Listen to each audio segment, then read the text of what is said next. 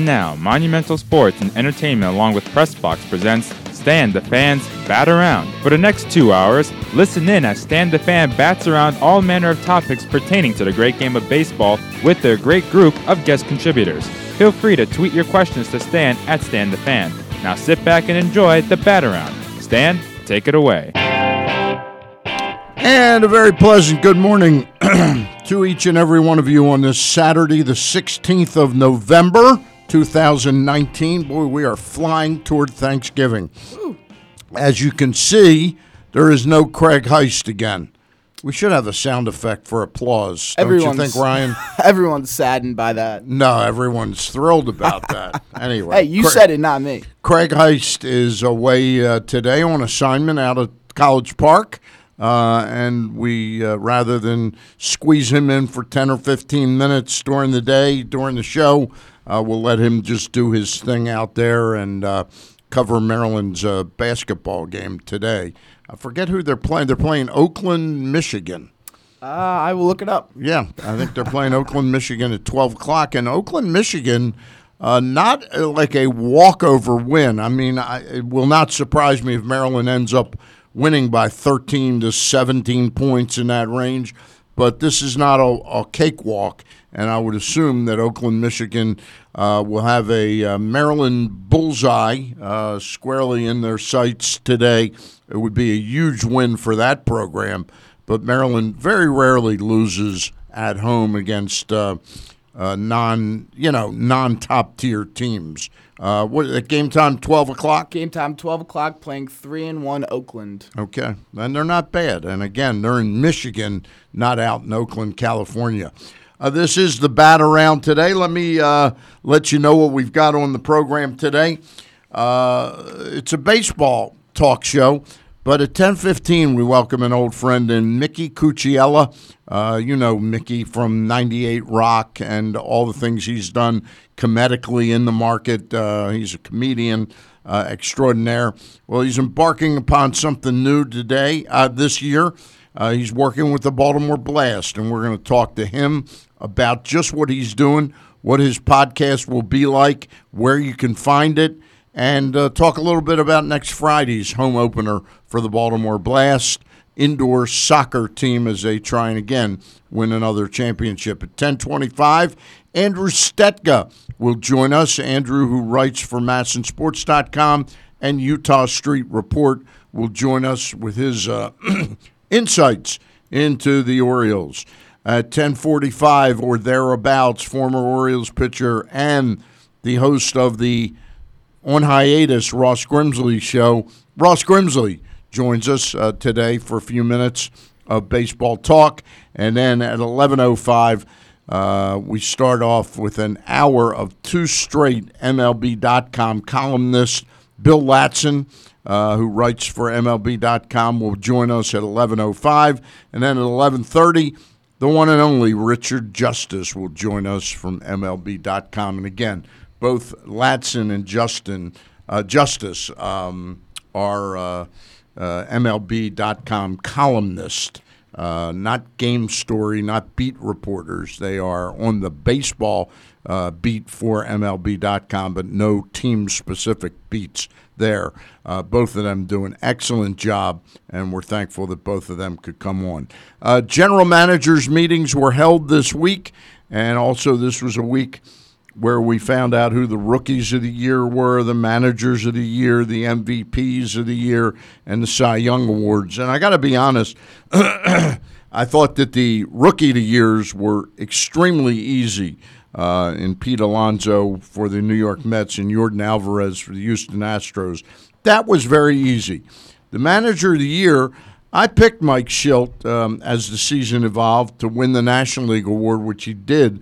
And while I have a great deal of appreciation for Rocco Baldelli and what he did with the Minnesota Twins, taking them from a poor season in 2018 to winning their division by about 10 games this year, there's nobody I could have given that award to other than Aaron Boone with what he went through, Ryan, with the Yankees, with not one or two or three or four injuries. It was more like 11 or 12 significant injuries. And it was to their two superstars, Judge and Stanton. If I'm correct. So Well, they also lost Miguel Andujar for the entire season, start basically in the third game of the year, which killed my fantasy baseball team. But time and again, just more and more injuries all over the place. Luke Voigt got hurt for a while. Aaron Hicks was in and out of the lineup. Didi Gregorius, which they knew Gregorius wasn't going to play the first couple of months, but it's just injury after injury. It seemed like Brett Gardner was the only guy who didn't have an injury during the course of the season. Gary Sanchez missed substantial time. Gleyber Torres. Severino. I just thought that was a no-brainer to me, that he beat the Tampa Bay Rays and the Boston Red Sox in that division in the American League East, and Rocco Baldelli beat essentially three horrible teams in Chicago, Detroit, Kansas City, and one team that's admittedly fading in the Indians. Mm-hmm. That was my thought. Yeah, well, I mean, to navigate through all that and to get to the ALCS, and what was it, Game 6 or 7 they lost? Yep. Game 7 they lost. It was just incredible job by Boone. Yep. Cy Young Award, I'll be honest, to me, it was a total coin flip in the American League between Garrett Cole and Justin Verlander. Me personally, I thought Cole, and maybe it's because I saw him, I got to see him more in the postseason. And remember, the postseason, the votes are already tabulated before the postseason starts. But I thought Cole was the more dominant of the two pitchers. When you have a Garrett Cole who didn't lose a single ball game from mid-May to the postseason or something like that. I mean, it was like 25 starts in a row. He didn't suffer a personal loss. That's pretty special. But by the same token, you can't take away Justin Verlander had a 0.80 whip. Now, Cole's, I think, was 0.86 or something like that. Their ERAs were close. Cole struck out, I think, about 30 or 40 more batters. To me, that would have been easily a tie. But so I don't have a problem with Verlander winning over Cole. In the National League, I must be watching a different game these days. Jacob deGrom at 11-8 wins his second consecutive Cy Young Award, and I understand how analytics has now devalued the win category. In other words, they say, well, winning baseball games isn't totally pitcher specific, starting pitcher specific. There's a lot that goes into winning games that are out of the control. But when you have a differential of 18-11 and your team only lost about 5 or 6 more games, they were 5 or 6 games behind the Nationals in the standings. To me, those wins are all important, and Steven Strasburg had a lot to do with obtaining 18 wins for his team. His ERA admittedly was close to a run higher than deGrom's, but I just thought the second half that Strasburg put together, he was one of the most dependable, consistent pitchers in all of baseball. And again, maybe my problem isn't so much Strasburg not beating deGrom. I have a new respect for the analytics, but I don't understand how Scherzer was ahead of Max Scherzer was ahead of Steven Strasburg. I mean, I really don't know. I just look up in Philly. That's all I care about. And Aaron Nola wasn't in it this year. I'm just looking forward to him being in it next year. He wasn't close. Yeah. Well, so. All right. Well, he had a substandard season for Nola. But again, what the problem with Nola is, and the projections the Phillies have for him, is he went backwards so much this season. Is he truly a number one pitcher for the long term? I wouldn't say yet. I think it's undetermined yet. Okay. Now, the position that I really had the most problem with was the MVP position and the vote in the MVP. Mike Trout wins, gets his third MVP. I really think that the MVP needs to be changed to just simply the Player of the Year award. because most valuable player to me has always meant, and there have been rare exceptions, like Ernie Banks in the late 50s won back-to-back MVP awards on a last-place Chicago Cub team. But to me, the MVP needs to be somebody that played a integral part and a not unsung hero, a most valuable player caliber season for a team that wins. And I thought in the American League, Alex Bregman deserved that award. And I think in the National League, where Clay Bellinger won his first, and I think the Dodgers' first in about 8 years or something like that, 9 years, I thought that Anthony Rendon was going to win the award for having a consistent, marvelous season. Jim Duquette on XM radio the other day said he thought he'd finish third, and he did finish third. Yelich was second to Bellinger, but I was all wrong. Generate. My kids haven't watched television in 2 years. Wow. Everything's on their phone Yep. or their tablet. And that's where they are, and we're just going to find them and having a blast doing it. Literally having a blast and figuratively Yeah. with a blast. We're talking with Mickey Cucciella. Mickey, the podcast or whatever you want to call it, webcast, does it have a name? The unofficial Baltimore Blast webcast. All right, so it's a webcast. Where can people find this thing? On YouTube, and if you go to the Baltimore Blast Facebook page, you'll see the first episode up there. It's the easiest way to get to it. That sounds good. How often will you be releasing one of these? Well, we released one 2 weeks ago. We're going to release one Monday, and as the season starts, we'll have a weekly edition of it. All right, that sounds good.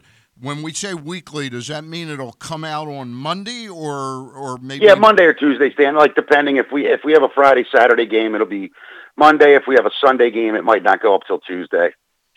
Sounds good. It sounds good. How long is each webcast? Like 15, 20 minutes? No, actually, they're a little bit longer. The one with Keith was an hour. I mean, it was so fascinating. Right.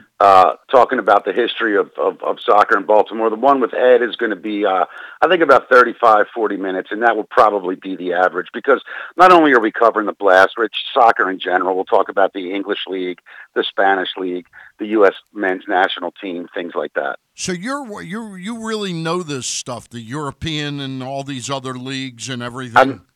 I got to be honest, Stan. It's the way most people are in this town with the Orioles and the Ravens. Right. I'm that way with soccer. I mean, I love the Orioles and Ravens, but yeah, I understand. But soccer's my passion. It really is. All right. Well, it sounds like a great fit. Now, the other thing I wanted to have you on to talk about is the fact that the Blast home opener is this coming Friday night. Tell us who they're playing, what time the game is. Are there tickets available? Tickets available. You can go to BaltimoreBlast.com for tickets. We play Friday night, 7:35 against you. I'm sorry, Stan. I'm drawing a blank on the time. I think it's 6:35 actually. Okay. Or 7:35. I can't remember. The game switched so much. We'll look at it. But it's this Friday, the 22nd. Tickets. We're playing Utica FC, who probably our toughest component in the league right now, toughest opponent. And this is going to be a great home opener. We've added some things to the intro of the game. We're going to have a celebrity drum banger. We got a big 3-foot drum that we're going to bang before the games. One of the things I'm most excited about is we added a gong. So if someone gets a 2 or 5 minute penalty on the opposing team, they get gonged. And it's going to be hilarious. We're adding a lot of humor and a lot more entertainment to the sport off the field for the fan experience. By the way, the opener, according to the Blast official schedule, the opener is 7:35 against Utica FC next Friday night. Yes, I was right the first time. You were right the first time, right. But they do move the games around a little bit. I think family-wise, they found that 6 and 6:30 time frame is a good time for them. But they're we'll keep folks up to date on that. Mickey, we wish you nothing but the best with this. Again, the webcast is called the Unofficial Baltimore Blast Webcast, right? Yes, sir. All right, it sounds great. Again, the game time is 7:35. Last thing, the other night, by the way, I was invited by State Senator Bobby Zirkin to the first ever Baltimore Blast Fan Fest. I expected to go there to the old Hilton Hotel, which was recently sold by the Mangione family. But I expected to go there and see like 50, 75 people. Senator Bobby Zirkin did an incredible job. There must have been 600 or 700 people there. It really was amazing, and I'll tell you, it wasn't an event that felt like obligatory. I think everyone there really was enjoying themselves. Exactly. Well, it was amazing to watch. A lot of families, young fathers, mothers, and kids there. It was really very entertaining event, and I think Bobby Zirkin deserves an awful lot of credit, but the Baltimore Blast organization, of course, helped put it on. The players were there. We're looking forward to a fun season and a winning season again for the Baltimore Blast. I can tell you, Stan, real quick, that Ed Hale, the owner of the team, is 100% committed to winning on and off the field. And just one last thing, I think over the last couple years, the team not was taken for granted by the town, but maybe the team took for granted its own sport. And we're really backing up towards sort of a grassroots approach to building what the Blast once was in this town. And we feel like we're on the right track to get it back to where every game's sold out and people are talking about it again. I've known you for a long time. We don't know each other fantastically well. I'm sure we're going to get to know each other better now through your identification with the Blast. But I know that you're passionate about everything that you touch, and your passion will come through on this as well. We welcome you into the sports world, and we'll try and have you on some Saturdays when appropriate, all right? I'm honored to do it, Stan. Thank you so much. Thank you, Mickey. Mickey Cucciella of the Baltimore Blast. He's the host of the unofficial Baltimore Blast webcast. And again, the first one is up on the Baltimore Blast homepage or Facebook page, Baltimore Blast Facebook page, an hour-long interview and discussion of soccer history in Baltimore with the one and only Keith Mills. And the next one coming up this week will be released probably Monday or Tuesday with Blast owner Ed Hale. We thank Mickey Cucciella. We're going to turn our attention to baseball, which is the main thrust of the Bat Around each and every Saturday morning. And Andrew Stetka is going to join us. But before we get Andrew on, wanted to tell you that Project Game Day is back. Glenn Clark is going to be with you and help you react immediately during and after every Baltimore football game this season. He's with you at halftime, and he'll have various guest hosts joining him at the moment the game wraps up, including the NFL chick Sarita Hubbard, Pressbox's Ken Zales, and Eric Arditi from Barstool Sports. Pressbox's Project Game Day is made possible by the great partners Costas Inn, Wise Markets, Glen Burnie Transmissions, Glory Days Grill, and the U.S. Army. Like Pressbox on Facebook at facebook.com/PressboxSports, and watch Project Game Day there every game day this season. That's Project Game Day tomorrow at halftime of the Ravens and Texans game, and then right after the whistle blows ending the game. Joining us right now from his home out in Arizona is the one and only Andrew Stetka of MASNsports.com and the Utah Street Report. Andrew, thanks for participating in today's show. Anytime, Stan. Good morning. It's good to talk to you. The general managers meetings were just held out there. No tremendous big news made by the Orioles. So what's your eye on right now as you write about the Orioles? Well, it's really just kind of where, what happens next with this team. I mean, there's obviously going to be, continued steps in this rebuild, and I'm really kind of interested to see what holes they try to plug via free agency. Obviously, they're not going to be big spenders, but there's not going to be any Anthony Rendon or no, of course not. But there's certain spots that they're going to need to fill with in certain positions, and I'm interested to see what they are, and I'm really interested to see what kind of players they may try to move this off season in order to continue to get younger and continue to build more pieces through the minor league system. So I just wrote a piece that was released, and you probably didn't wake up today saying, boy, I got to read Stan's piece in the newest edition of Pressbox. But I wrote a piece and wrote about four small, what I will call small free agents, one a little bit bigger than small, but the four that I had were Kendall Graveman, Felix Hernandez, Stephen Vogt, the catcher, and Jose Iglesias, the shortstop. Now, the other night I was on the Madison Middle Atlantic Sports Report, and the Iglesias thing appears to be shot down. The Orioles apparently have come out and said some things. They hear he's not the greatest guy in the clubhouse. Yeah, I mean, there's going to be, plenty of names floated out there.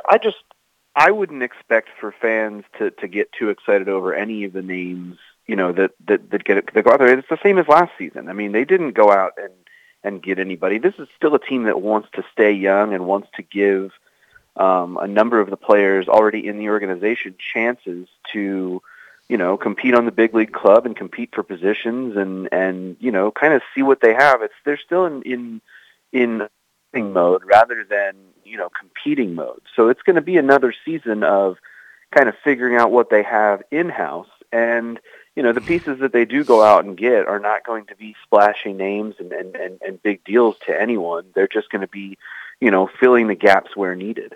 They're filling the gaps where needed, but I think you and I are on the same page. There are ways, and look, we're not trying to blow smoke and turn a chicken blank sandwich into a chicken salad sandwich, but there are ways in the midst of a rebuild that you go from 52 wins up to being a contender again, where you get incrementally better and maybe not even jump the win total that much, but make the team more competitive. And I think the middle infield is one of the key areas this club needs to address and firm up. Well, sure, and I think we even saw signs last year of, some players and some, especially on the offensive side of the team where, there's potential, even if it's not for players that are going to be around in 3, 4, 5 years when the team is hopefully competing. But even if those are guys who are pieces that can be moved on for future pieces that could be around. So it's all just kind of about roster churn and keeping the trains moving and figuring out who's going to be around and who has the potential to contribute here in the next few years. So being more specific, I didn't say be more specific, I said being more specific.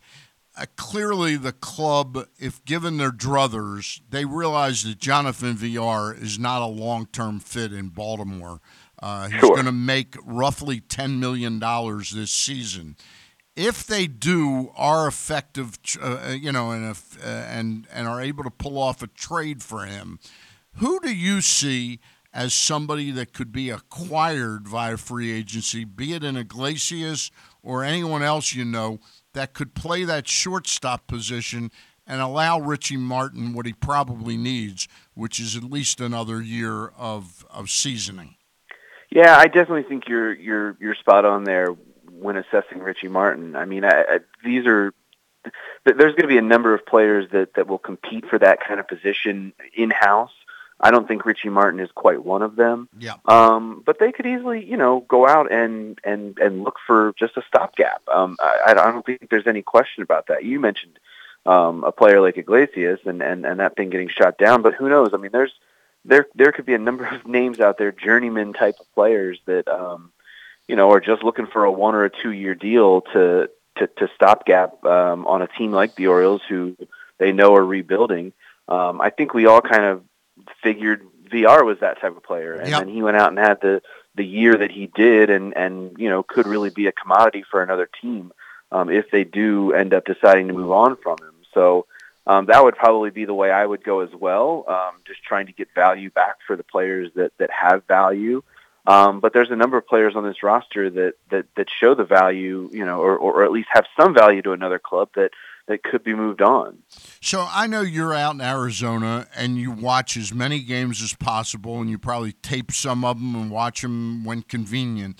Toward the end of the year, I kept getting asked the question, and I'll sort of pose it to you. Like, do you see any point in trying to improve the catching status and situation? And I said, you know what? We know that's Rutschman in 2.5 years, probably. And Severino and Cisco are probably good enough to get us to that point. And then I got to be honest with you. After the season, I sit and ruminate sometimes, and I got to say, after watching him for parts of 2 seasons, that Chance Cisco has not lived up nearly enough to what I needed him to be, to think of him as an important bat and a guy who can handle 50 to 70 games behind the plate. Your thoughts? I tend to agree with you, Stan, but I also very much look at that position in general as, I almost look at the catcher position, especially in the American League, as the pitcher position in the National League. You don't need a lot from the bat. You can't have a disastrous bat there, and I don't think Chance Cisco by any stretch is a disaster offensively, but he's not the offensive force that, a Gary Sanchez or Yadier Molina in his prime, Buster Posey is obviously, but he's fine. He's serviceable. The catcher position to me is more anything you get offensively from it is a bonus. It's more about managing the pitching staff and being solid defensively. And that's just a personal philosophy on my part. And it's something I think the Orioles looked at it as for years, especially even when Matt Wieters was around and contributing some offensively. I think they were more impressed and more emphasized his defensive prowess and the way he managed a pitching staff. And I think that's really important for the Orioles, especially because the pitching staff has been let's call it just the biggest problem over the last, 5-10 years.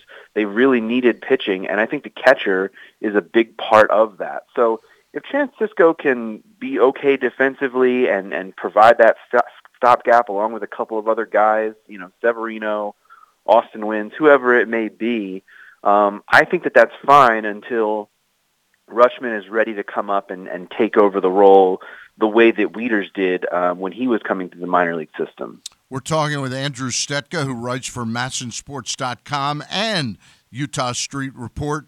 We are broadcasting from the Live Casino Hotel Studios, and we continue with Andrew for a few more minutes.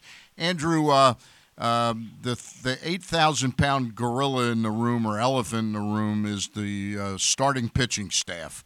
With all due respect to Alex Cobb, and what we hope, we keep our fingers crossed that he can come back and be what Alex Cobb was, that earned the kind of contract he got from the Orioles.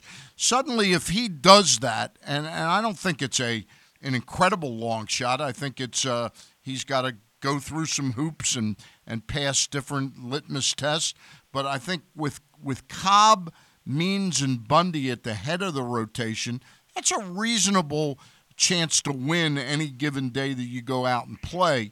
The other couple spots, I think we're on the same page from talking to you that none of the minor league pitchers, and although there's a great deal of promise with a lot of them, we don't think that they're ready to come up and help this year, or at least the start of the season. Do you have a name or two that you're interested in? I threw out Kendall Graveman as a guy that I think can be acquired rather inexpensively, and I got to put a caveat in there. I think anybody the Orioles sign needs to be a guy that, if they prove right in who they signed, can be a guy that's suddenly an attractive trade chip at midseason. Yeah, there's no question. And the Orioles are definitely going to have to, get someone who, I hate using the word stopgap constantly, right, but that's kind of just all these folks are. I mean, they remember back at the beginning of last season, the Orioles attempted to sign pitchers like Nate Carnes to fill in, and he ended up starting a couple games. And this is a team that used 18 or 19 different starting pitchers throughout the year last year. So it's going to be much of the same this year. They're going to have the 2 or 3, maybe 4 regular guys, and then they're going to have 1 or 2 or 3 kind of floating starting roles for people. And early in the season, that probably will be one of these, lower tier free agents. I mean, you threw out Graveman's name. There's a number of pitchers out there that are going to just be looking for a job. It's hard these days in Major League Baseball for a pitcher to, find a consistent role. And there's going to be, names out there, well below the Garrett Cole and tier, of guys that are just looking to fill in as fifth and sixth starters on teams. The Orioles have a number of, even relievers that they're going to just throw in there. They're going to use openers. They're going to do everything they can to just kind of fill in and get innings outside of Means, Bundy, and like you said, hopefully Cobb going forward. Looking in the bullpen today on MLBTradeRumors.com, they sort of write a little preamble and postamble of Rock Kabatko's column, and they're talking about the fact that Brandon Hyde kept Hunter Harvey on a strict usage limit last season, though right. They preferred not to advertise the plan to opponents. As Harvey made the transition from starter to reliever, he was not to be used on back-to-back days, and they slowed his usage even further when his arm wasn't recuperating as quickly as they expected. Your thoughts on what Harvey – now, again, 7 appearances and a 1.42 ERA. We saw the 100-mile-an-hour pitches, the dominant stuff that he has.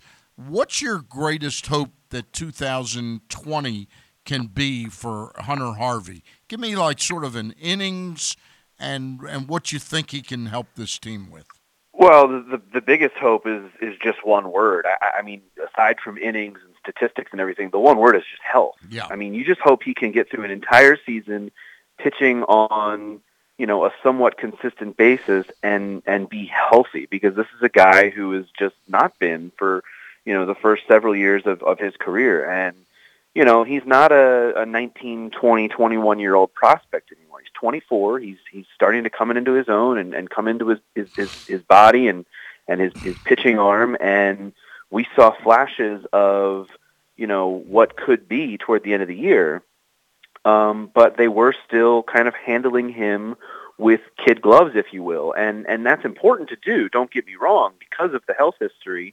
But you would like to see just consistency and health out of him this season. And that would be, that would obviously be ideal. You mentioned it, the 1.42 ERA in limited innings and limited appearances. But he just looked so good and so fun pitching out of the back end of that bullpen. And if they can continue to do that and continue to build his innings, I mean, I'm not looking for him to come out and throw 50, 60, 70 innings this year out of the bullpen. I think if you can get him, edging toward that 50 number, that would be great. That's exactly the number I have in mind this year. Yeah, but if you but you still have to kind of limit it and monitor it and make sure that this guy is going to be healthy. You don't want to blow this guy out at 24, 25 years old. That's not fair to him, and it's not fair to the team. And I think it's also important to still realize that while the Orioles really want Hunter Harvey to be around for many years, if he turns out to be a really good bullpen arm and goes into his age 26, 27, 28 seasons, and it's, if he turns out to be a trade prospect even, that's something that the Orioles have to look at down, in another 2-3 years. If he's good and that works out, that would be fine, and that would be perfectly reasonable if he turns out to be one of those electric bullpen arms for a team down the road that the Orioles can then flip. That would be okay. That would work out. All right, now the important question before we let you go: Baltimore Ravens tomorrow, 4.5-point favorites over the Texans. It's a great quarterback battle here in Deshaun Watson, Lamar Jackson. What do you think? I am really excited to watch this, as many people are. I am going to reluctantly take the Ravens minus the 4.5. I have confidence they can win the game, but the 4.5 number scares me a little bit. This definitely looks like a game that could be one of those, 27-23s, a 24-20, maybe a 31-27. So I'm nervous about the number a little bit.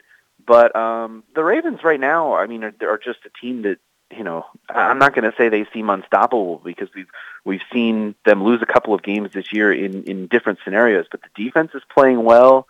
They have their tougher games down the stretch here are at home. They've got the Texans and 49ers at home, so that's encouraging. And I really think the Ravens should, be focused on trying to get that number 1 seed from the Patriots.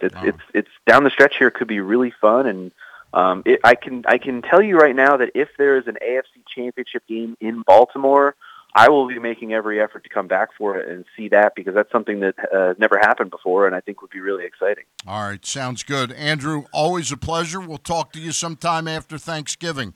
Appreciate it. All right, sounds good, Stan. Thanks so much. Andrew Stetka of MASNsports.com and also Utah Street Report. Want to remind you that the Bat Around is presented by Mobil 1. Mobil 1 full synthetic motor oil helps extend engine life. Visit your local Jiffy Lube service center and ask for Mobil 1. Do you want to know what's going on this season in high school football throughout the state of Maryland? Tune into the Press Box High School Football Show with Booker Corrigan and legendary former McDonough coach Dom D'Amico. The guys will discuss everything happening at both the private and public school levels every Monday at 12:30 p.m. Watch at Facebook.com/PressBoxSports. Listen at PressBoxOnline.com/radio.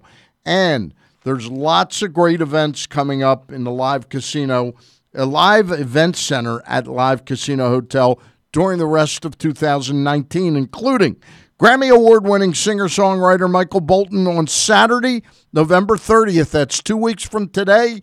Saturday, November 30th. Doors open at 8:30 p.m. Tickets start at $45.50. That is really a great value. Get your tickets now by going to livecasinohotel.com.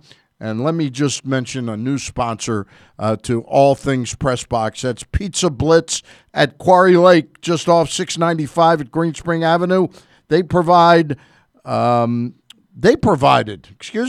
Brad and Nikki Bozeman with their favorite white pizza after every Ravens game. At Pizza Blitz, they understand that quality ingredients make quality food. Go to pizzablitzquarrylake.com for their complete menu. One last thing before we hit the break. Ken Zales is back, and he's fulfilling all of your fantasies. Well, your football fantasies anyway. The Press Box Fantasy Football Show every Thursday at 11:30 a.m. KZ helps you set your lineup for all of your fantasy matchups. Watch at Facebook.com/PressBoxSports. Listen at PressBoxOnline.com/radio. It's all brought to you by Wise Markets and Glory Days Grill. Join us for the Press Box Fantasy Football Show every Thursday morning at 11:30 a.m.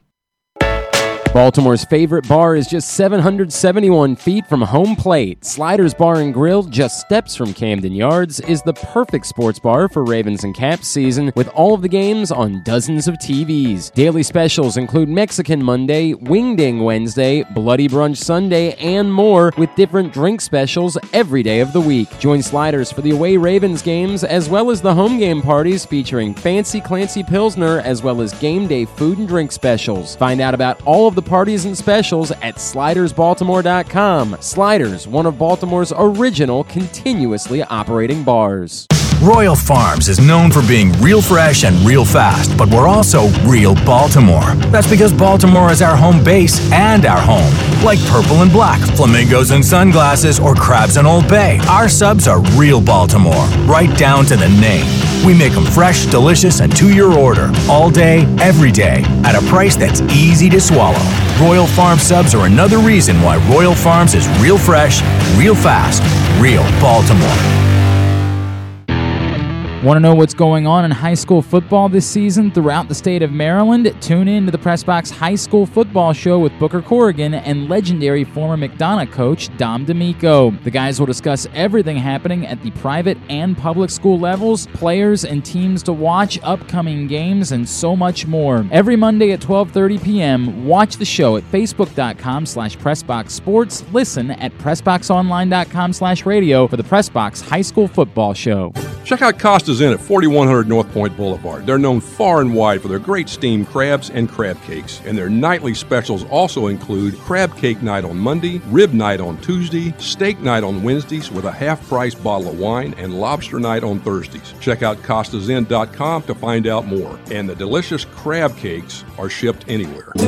Chick-fil-A Nottingham Square offers a better way to tailgate with football and nuggets. You can now pick up a 30-count Chick-fil-A nugget in a football-shaped container, and if it would be helpful, Chick-fil-A Nottingham Square can half-cook it, leaving you the opportunity to heat it the rest of the way just in time for your party. And now Chick-fil-A Nottingham Square offers their 3-cheese mac and cheese. Cheddar, Parmesan, and Romano combine in this classic side, baked fresh in the restaurant. Download the Chick-fil-A app, place your order, and pile up Chick-fil-A bonus points good for free food. Chick-fil-A Nottingham Square, 5198 Campbell Boulevard. Call Steve if you'd like your party catered by Chick-fil-A, 410-931-0031, Chick-fil-A Nottingham Square. This is former Terp AJ Francis, just here to let you know that I am a huge wrestling fan. I know you are too. And there's a lot of stupid idiots out there that ruin the wrestling podcast experience for everyone else. Hey, Aaron Oster from the Baltimore Sun and Rolling Stone. I don't understand why people would ever cheer for Roman Reigns. He's awful. I'm sick of it. Boo! Boo Roman Reigns! Never wrestled for Ring of Honor, never wrestled for PWG, never wrestled in Japan. He is no Kenny Omega. Too sweet me, bro. I hate both of you, and this is why I keep stupid idiots like you on my list. This is your boy, Y2AJ, here to save you. Find Jobbing Out, the podcast tab at PressBoxOnline.com, on SoundCloud or iTunes. Stan the Fan back here on the Bat Around, and we appreciate it. If you are watching us on Facebook Live, please like the show and share the show, all right? We really appreciate that. It helps it build up our audience. And an audience on a podcast like this isn't, Ryan, always just the people that are watching or listening right now. It's people picking it up tomorrow or Tuesday, saying, hey, I missed that. Let me watch some of that. That's why we have SoundCloud and Twitter and Facebook and all those good old social media these days. All right, we're about to make our connection with Ross Grimsley, but hey, we're in the midst of a pretty special Ravens season, and when it comes to dining out casually and affordably, I know a place that's special every single season. That's the Costas Inn at 4100 North Point Boulevard. I might be out there tonight. Not only are they known all over for their great steamed crabs and crab cakes, they have a couple specials you want to keep in mind. Monday night is crab cake night. Tuesday night is ribs night. Wednesday night is steak night, partnered with half-price bottles of your favorite wines. And Thursday night is lobster night. So check out the Costas Inn this football season, and you may come back whatever the season. That's the Costas Inn, 4100 North Point Boulevard. Phone number 410-477-1975. That's the Costas Inn. And again, if you do want steamed crabs, I heard the other day, about a week ago, they had some locals. So I don't know if they're all gone or not, but you can call them up and ask them if they have Maryland crabs or not. That's the Costas Inn. Whatever crabs you want, 410-477-1975, but you got to call up and reserve your crabs. All right, joining us right now. He said he is currently preoccupied. He is actually moving his daughter in today. All right. So he mentioned that. He mentioned that to me. He thought he could scoot away for a few minutes. All right, guess that's he couldn't. Cool. He couldn't do that. That's all right. I mean, if you still want him, he said 15 more minutes. No, that's okay. We're in good shape. We'll get through it all. By the way, the only managerial position is still open in Major League Baseball right now is the Pittsburgh Pirates. All the other jobs have been taken. The Pittsburgh Pirates, of course, a little bit behind the others because in the midst of the managerial searches, they ended up deciding about a month ago that they were going to change directions with their general manager's position, a job Neil Huntington had and did a lot there for about 10 years.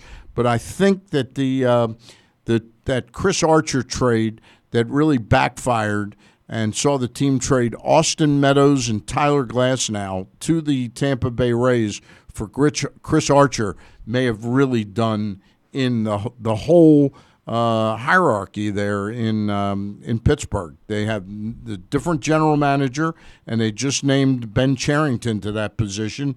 And I'm not sure just yet. I'll bet he's taken the general manager's position, but with a chance within 2 years, I would say, to be sort of the director of baseball operations, and then he would hire a general manager. That's generally the way these things go with young GMs. But that's the latest. Ben Cherington accepted the job yesterday. There's talk that he's going to just sort of let the work done by the people that created the pool of managerial candidates, that they may very well stick with one of those candidates that are up on the latest, thought of as the people that are up for this job. And right now, a couple of those names include Joey Cora, the 54-year-old brother of Alex Cora. He served as the club's major league third base coach and infield coach since being hired in advance of the 2017 season.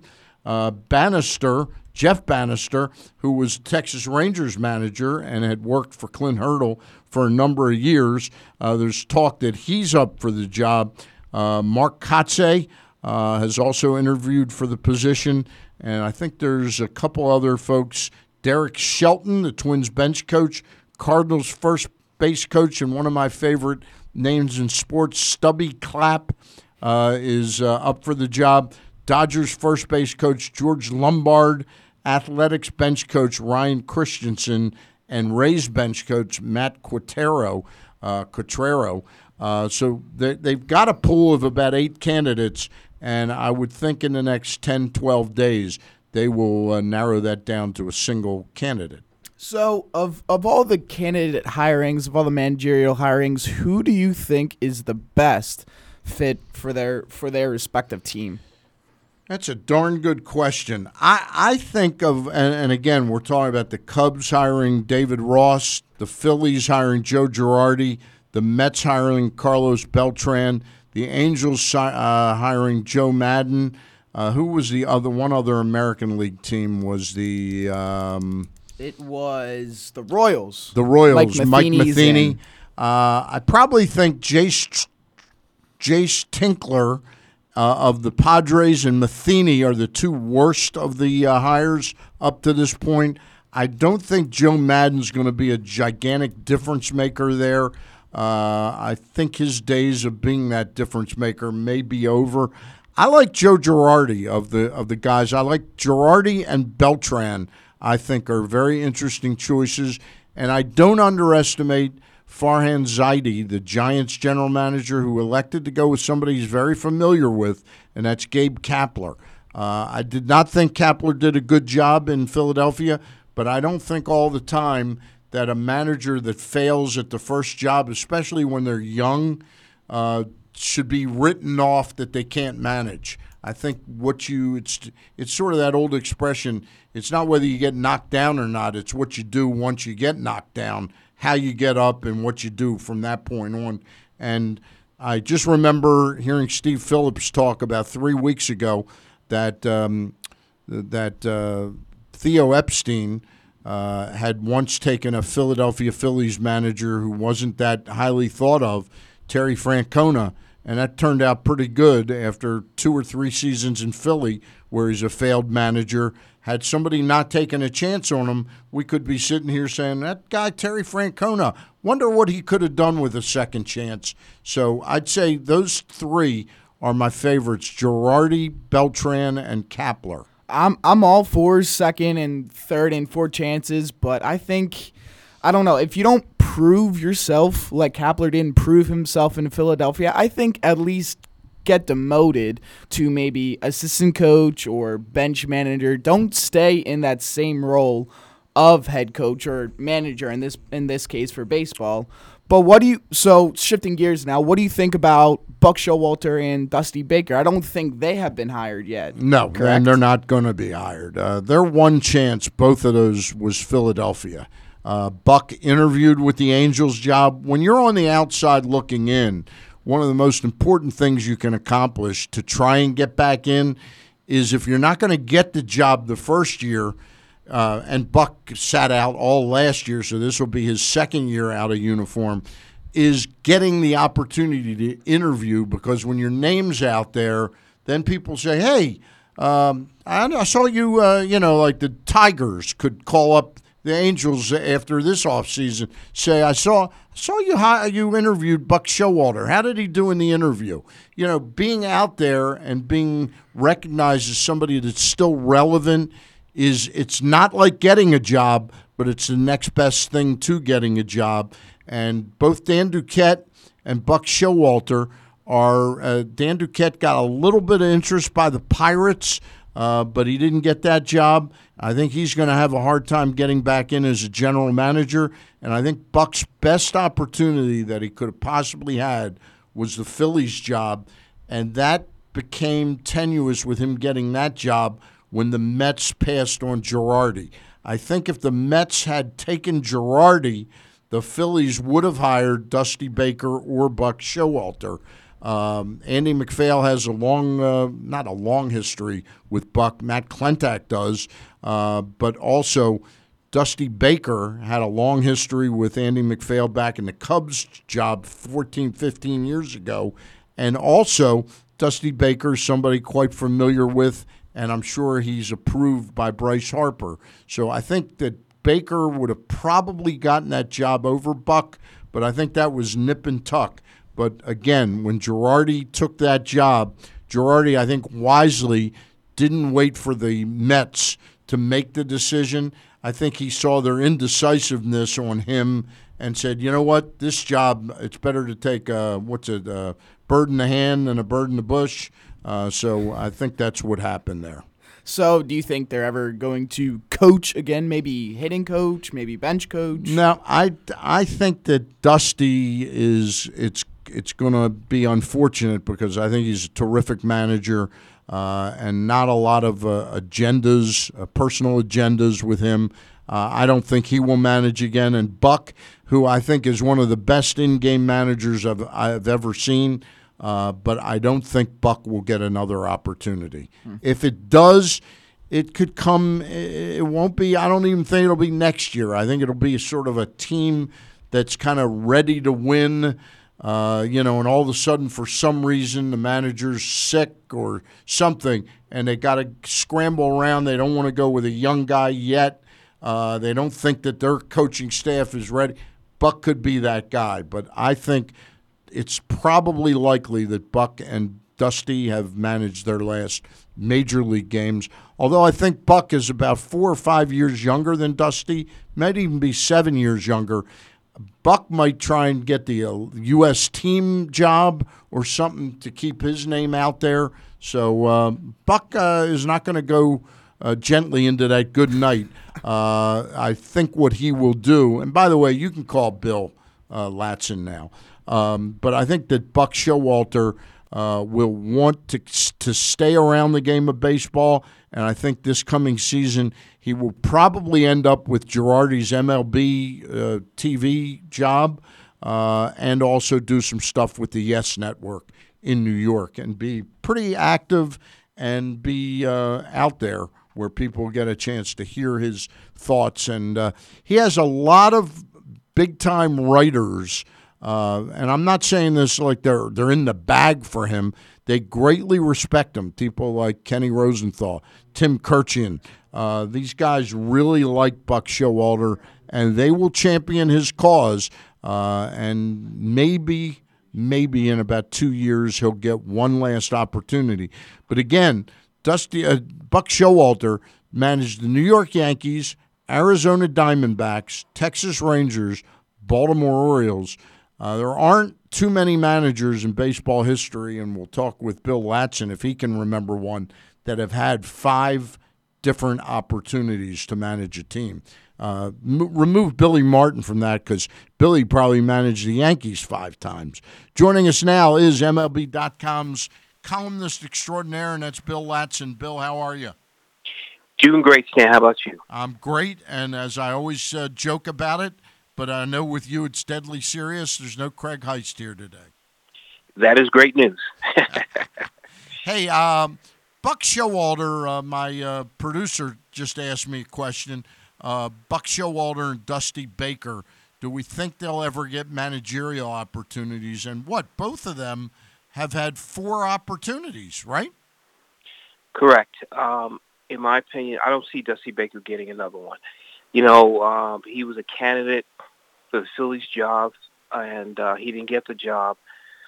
Buck Showalter, I think, if he's going to get another job, I think he has to change his personality. Now, I think, for me, Buck Showalter can manage any team. He's a great manager. Great in-game manager. There's no question about it. But I think that he has to, share the duties.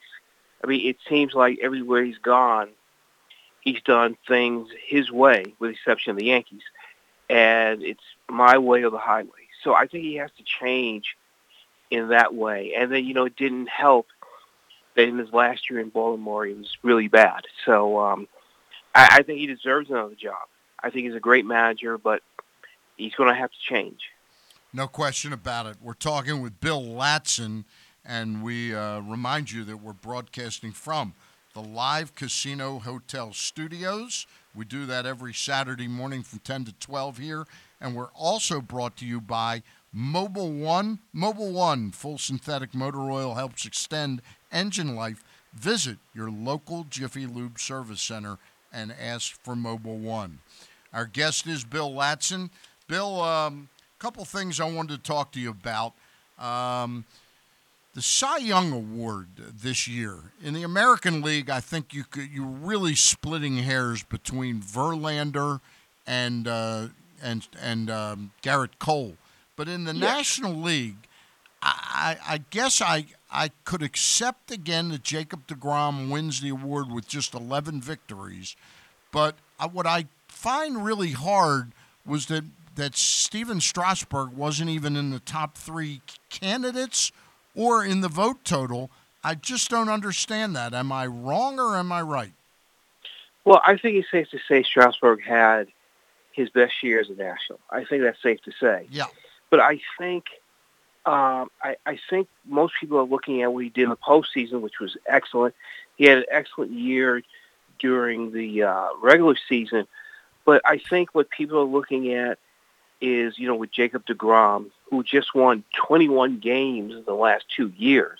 Right. I mean, I think it shows now you don't have to win a lot of games. I think everything else in every other category, strikeouts, among others, that's more important now, ERA. And I think that's why he won. I mean, but here's he my got off to point a slow again. start, but then dominated the rest of the way. Here's my point, though, and again, I sort of acknowledge I'm a bit of a dinosaur with the win total. So I'm going to say I accept Jacob deGrom as the Cy Young Award winner. But Strasburg, and you probably know better than I do how they released that thing that here are the 3 finalists. But how does Scherzer last year, who pitched from July 1st on, he only pitched 50 innings. Steven Strasburg pitched 100 innings. Scherzer's ERA over the last 50 innings was 4.14. Strasburg's was 2.70. That's what I'm talking about when I say, am I right or wrong? Didn't Strasburg deserve to be the guy in the mix for the award with Ryu and deGrom? Oh yeah, I believe that. But I think with if you look at Scherzer, he look at the strikeout total. I think people are looking at that too. He had a big strikeout total. Yeah, I mean the guy still had 243 strikeouts. It's a Scherzer now, but I got to tell you, I didn't have a problem with it. I really didn't. The one that shocked me was the MVP. That shocked me. So let's the National League MVP. Let's talk about the MVP award. Are you in favor if I came out tomorrow and said that the commissioner would like to change the name of the award to the Player of the Year? Would you have a problem? I think it more accurately defines how they're voting on this thing than the most valuable. You know what? If I were old school, yes, I would have a problem with it because I'm so used to MVP. Yeah. But I mean, but best, player of the year. I mean, I wouldn't have a problem with it. I really wouldn't. And because let's be honest, Bill, isn't that what in the American League especially? Look, I love Mike Trout. He's probably still the best player in baseball, but most valuable to a team that he didn't play the last 40 games, and his team finished 25 games out of first place. How valuable are you? Yeah, but you know what though? I mean, he doesn't let the team bring him down. I mean, I think that's the key there. Yeah, that's a good point. At every time, you think this is going to be a bad year for Trout, he always comes through in the clutch. I really like the way he played defensively too. You can't take that away from him too. No, I mean, the guy is really good. He's an incredible player. No question about it. Now, in the National League, I found it interesting.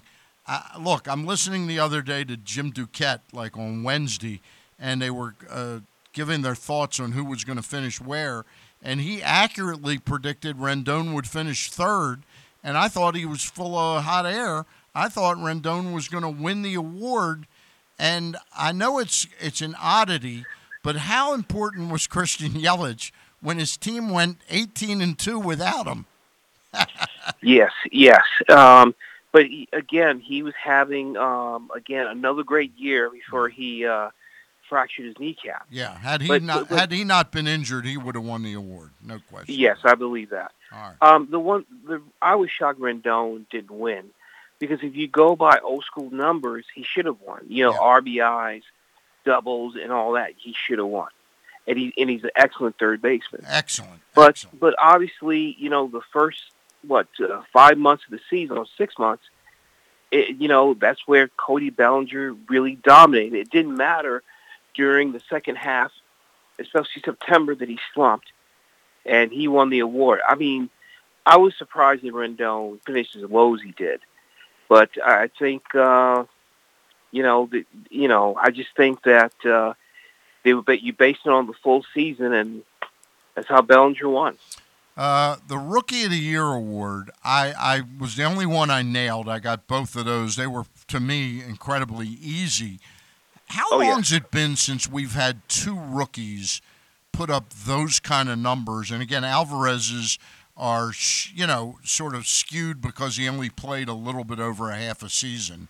But those were pretty remarkable numbers by Peter Alonso of the Mets and Yordan Alvarez.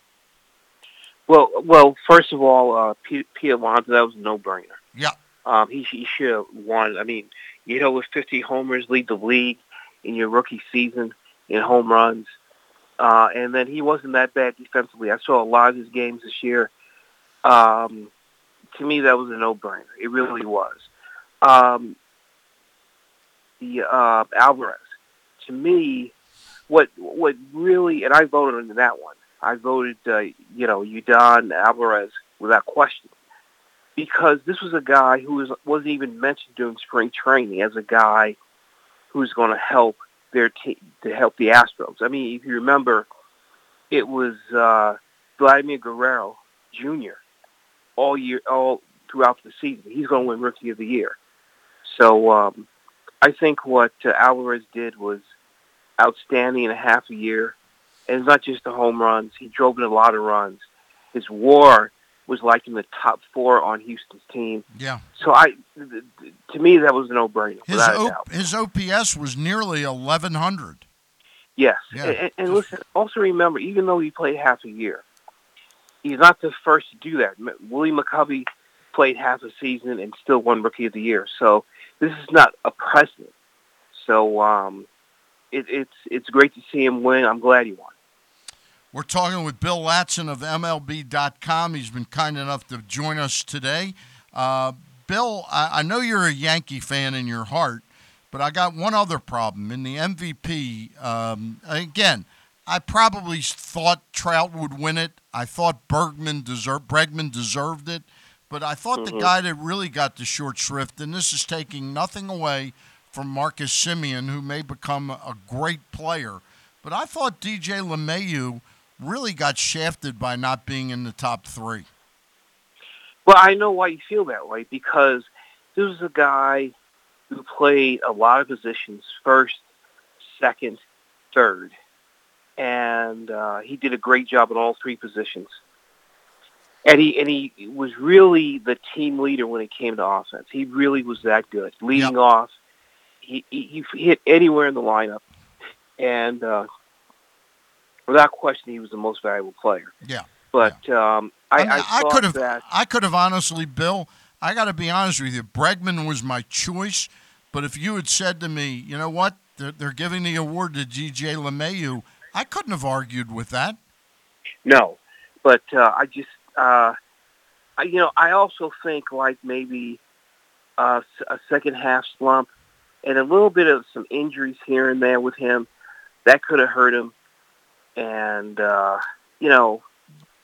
it's funny, he plays in New York, but I don't think a lot of people really realize what he did for that team. Yeah, I agree. So I think it was a matter of publicity, and the Yankee announcers like Michael Kay, they always talked about him, but I mean that's not enough. I mean you got to have everyone look at him, and and that's about it. I wanted to ask you, the other day I was reading about Ryu, the pitcher with the Dodgers, who was not given a qualifying offer this year because he took it last year, and you can't be given the qualifier 2 years in a row. I read where he said he's looking for a 3 to 4 year contract. You live in New York City. You know that they can afford him. They were probably paying Sabathia about 10 or 11 last year. Isn't he a great fit there for, say, 4 years at $70 million, something like that, in New York with the Yankees? I don't know. You see, I don't know. I think the big question here, you know what, Stan, in order to play here, I think you have to mentally play in New York and not, be upset by the fans when they boo and all that. Right. So I think it's more than just knowing that this guy's a good pitcher. Can he handle the pressure? Now, I don't know that. Yeah. I mean, so obviously the Yankees have to do their homework. And, and that's why if you look at what they went through in the 90s, they did if you remember when they were a dynasty, I mean, and when a famous pitcher or hitter was a free agent, they never went out and signed that great player. Yeah. Because it was more than just playing in New York. It's can you handle it mentally? I remember Albert Bell was a free agent, and they had a chance to sign him. But they said, no, why deal with all the mess that he goes through? And, they kept Bernie Williams, if you remember. So I totally, it's more than just the pitching. The question is, can he handle New York? Who was I think he was Japanese, but there was a pitcher a real good right-handed starting pitcher who was with the Dodgers, and then he went to the Yankees, and he was terrific for about 3 or 4 years. I'm trying to think here. I don't think he was a. Wait a minute. I don't remember. He was an older guy. He was an older guy, and he retired. He went back to Japan for 1 or 2 years. I can't think of his name. It's a name like Kenta Maeda, but it's not Kenta Maeda, who's with the Dodgers. No. Anyway, so who is a good fit for the New York Yankees? Is Garrett Cole a good fit? Yeah, I mean he's a good fit, but again, Stan, he keeps talking about going back to California. So that's the question. Now the Yankees drafted him years ago. He didn't sign. He knows Brian Cashman. So I think it depends. I mean, I think Garrett Cole keeps saying he wants to go to California. So let's see what happens. I mean, they have the money, but you don't know if that's enough. We're talking with Bill Ladson, and I can't believe I'm going over the Yankee roster so I can find this pitcher, and I've hit upon something I've never hit upon. This guy would have been with the team like in 2009 or 10. God, that's driving me nuts. Let's look at the Washington Nationals for a split second. They've got the chance to sign 2 players, lose both players, or sign one and lose one. It's Rendon and Strasburg I'm talking about. How do you think that's going to ultimately play out? Well, with Strasburg, I've said all along that I think I'd be surprised if Strasburg left, because a year ago this time he moved to D.C. full time. He was no longer living in San Diego. So I'd be surprised if he left. I think he's going to stay. I really believe that. Rendon, on the other hand, I'm sure, after what he did in the postseason, especially, and during the regular season, he's going to ask for a lot of money. And are you going to give him more money than Bryce Harper? I don't know if the Nationals can do that. If they do have a deal like that, you're going to have to deal with deferred payments. That's the way the Nationals do things. And how long do you pay him after he retires? So I think it depends. I wonder if Scott Boras would allow that. He allowed that with Jason Worth. He allowed that with Scott Boras. Scherzer. So I don't know. It depends. I say with Rendon, it's 50-50. He stays. All right. Were you surprised that the Atlanta Braves struck so quickly in signing Will Smith? And what does that say about them being in the market for a high-end starting pitcher as well in free agency? Because I don't think you spend $40 million on a closer and then not improve your starting pitching. Well, their main problem was the bullpen. I mean, that's why, except for their last game against St. Louis, I mean, their problem was the bullpen, was finding a closer, and they really didn't have one. So I can understand why they did what they did. They pounced, and I think it was a great move by them. I think it improves their bullpen tremendously. As far as getting a starter, it depends. I mean, are they willing to spend a lot of money? Can they get a Garrett Cole? Probably not. But we got to wait and see what happens. Bill Latson is our guest right now. Bill, your thoughts on the Pittsburgh Pirates zeroing in on ultimately Ben Cherington as their new general manager, and I think they're calling him general manager. Is this the type of deal where they said, we're going to make you general manager now, in 2-3 years we'll make you director of baseball operations and let you hire a GM? I think it's a great move. The guy won a championship in Boston in 2013. Really wasn't given a shot to improve the Red Sox. After that, they finished in last the next year, and then they felt it was time for him to go. I just felt that I'm glad he's getting another chance.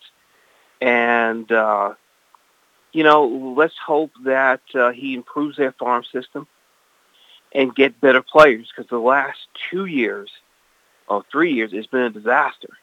I mean, players not getting along. It's not just what was going on the field, but it was off the field as well.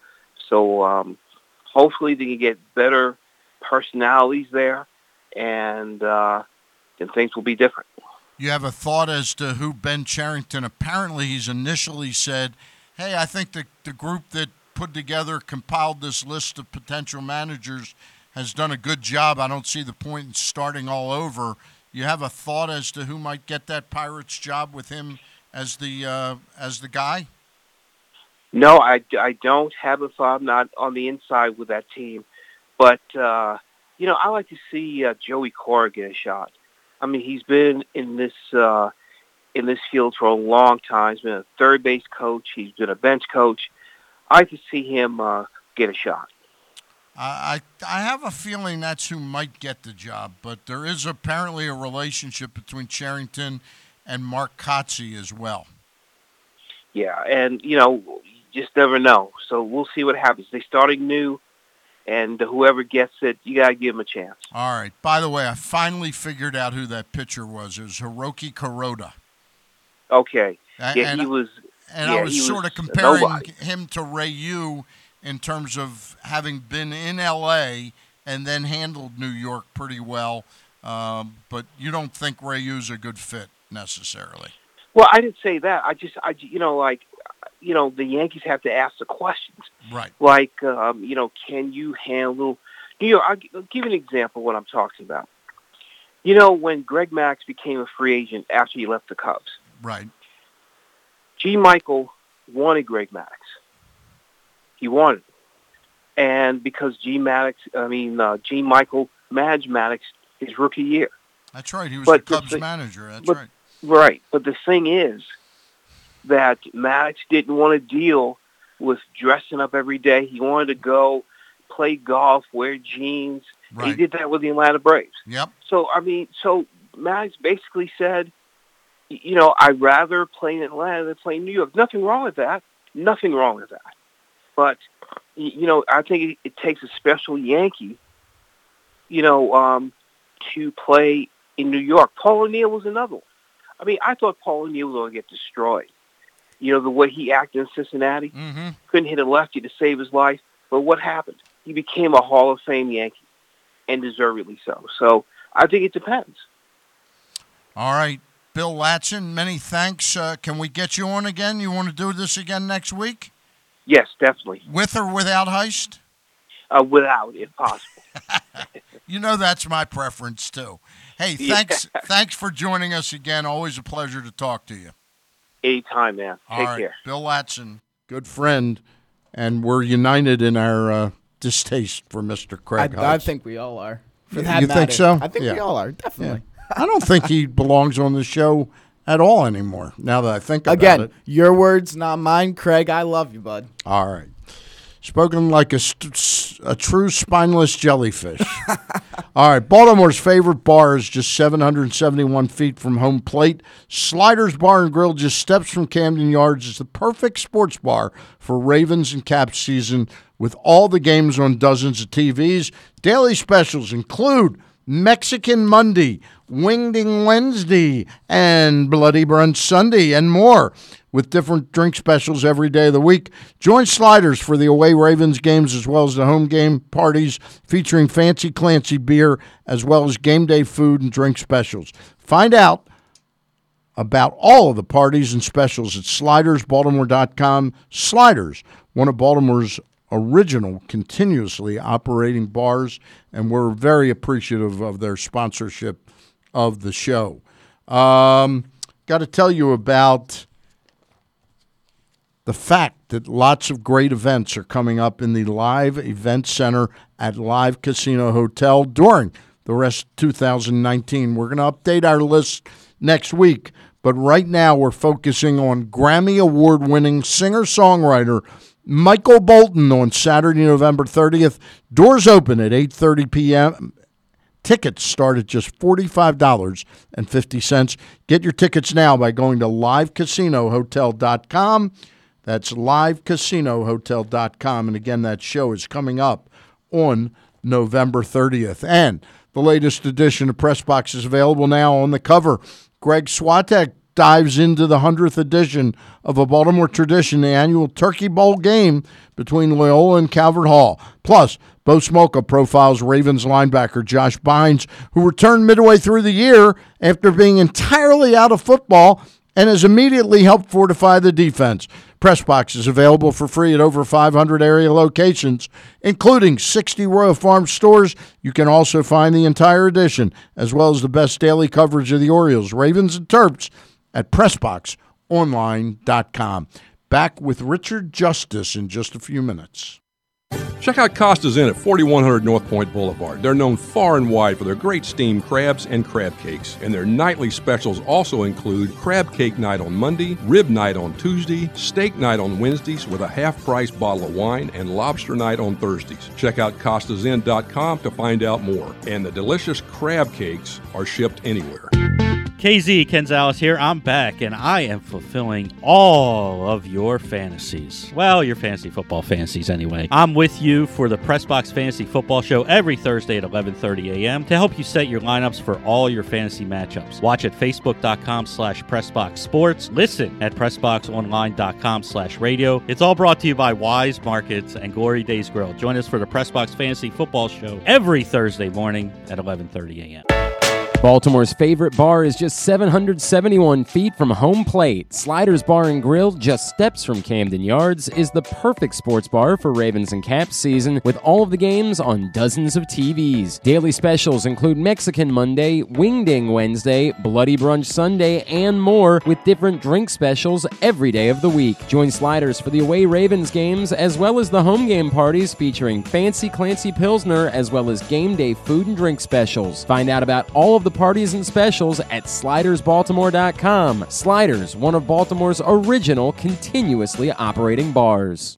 The latest edition of Press Box is available now. On the cover, Greg Swatek dives into the 100th edition of a Baltimore tradition, the annual Turkey Bowl game between Loyola and Calvert Hall. Plus, Bo Smolka profiles Ravens linebacker Josh Bynes, who returned midway through the season after being entirely out of football and immediately helped fortify the Ravens defense. Press Box is available for free at over 500 area locations, including 60 Royal Farm stores. You can also find the entire edition, as well as the best daily coverage of the Orioles, Ravens, and Terps at PressBoxOnline.com. Glenn Clark and Kyle Ottenheimer here from Glenn Clark Radio. Kyle, I'm regularly asked by folks about how we get so many great guests on our show. Well, I work really hard to get some of the biggest names on with us. I know you do, and the world recognizes it, but I want to challenge you to try to get some even bigger guests on the show moving forward. Okay, who do you have in mind? Well, nothing crazy. Like, what about Tim Tebow? Or how about Leonardo DiCaprio or Lady Gaga, maybe Barack Obama? You know what? I'll settle for Wilt Chamberlain. Well, I think he died. What? Yeah, like 20 years ago. So that's a maybe? Maybe Jabba Chamberlain. Glenn Clark Radio, Monday through Friday, 10 a.m. to noon at PressBoxOnline.com/radio and Facebook.com/PressBoxSports. No one wants to talk to Jabba Chamberlain. And we are back on the Bat Around on this Saturday morning. We're broadcasting from the Live Casino Hotel studios. By the way, I'm just holding up my hard copy. Is that on camera okay? Reasonably? There you go. Okay. I don't think your mic was on. It wasn't. Thank you, Stan. There you go. It's okay now? Yeah, in good it's spot. good. Mm-hmm. That's our 100-block pool for 100-block charity pool. This is our 10th year operating this. It was an idea I originally had, and I originally had the idea of doing this at $1,000 a block, which would be 100 blocks. It would be $100,000. Okay, I think this is a really good way for businesses to jump in and support charities in the local marketplace. No question. So we charge $175 per block.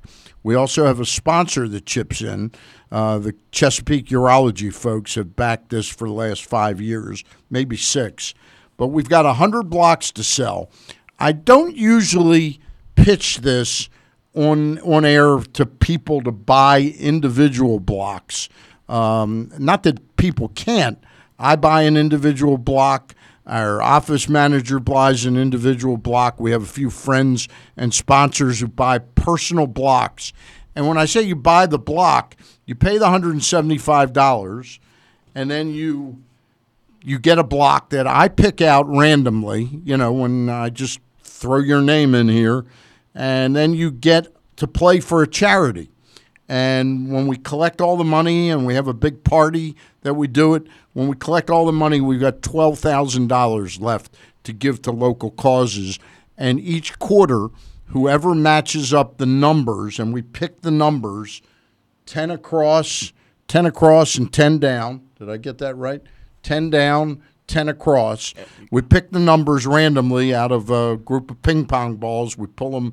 We call all the people up that bought blocks, and they pick one, and you get a number. And that's the number that if your team, your block matches the last 2 digits, you end up winning. And by the way, I didn't explain that great.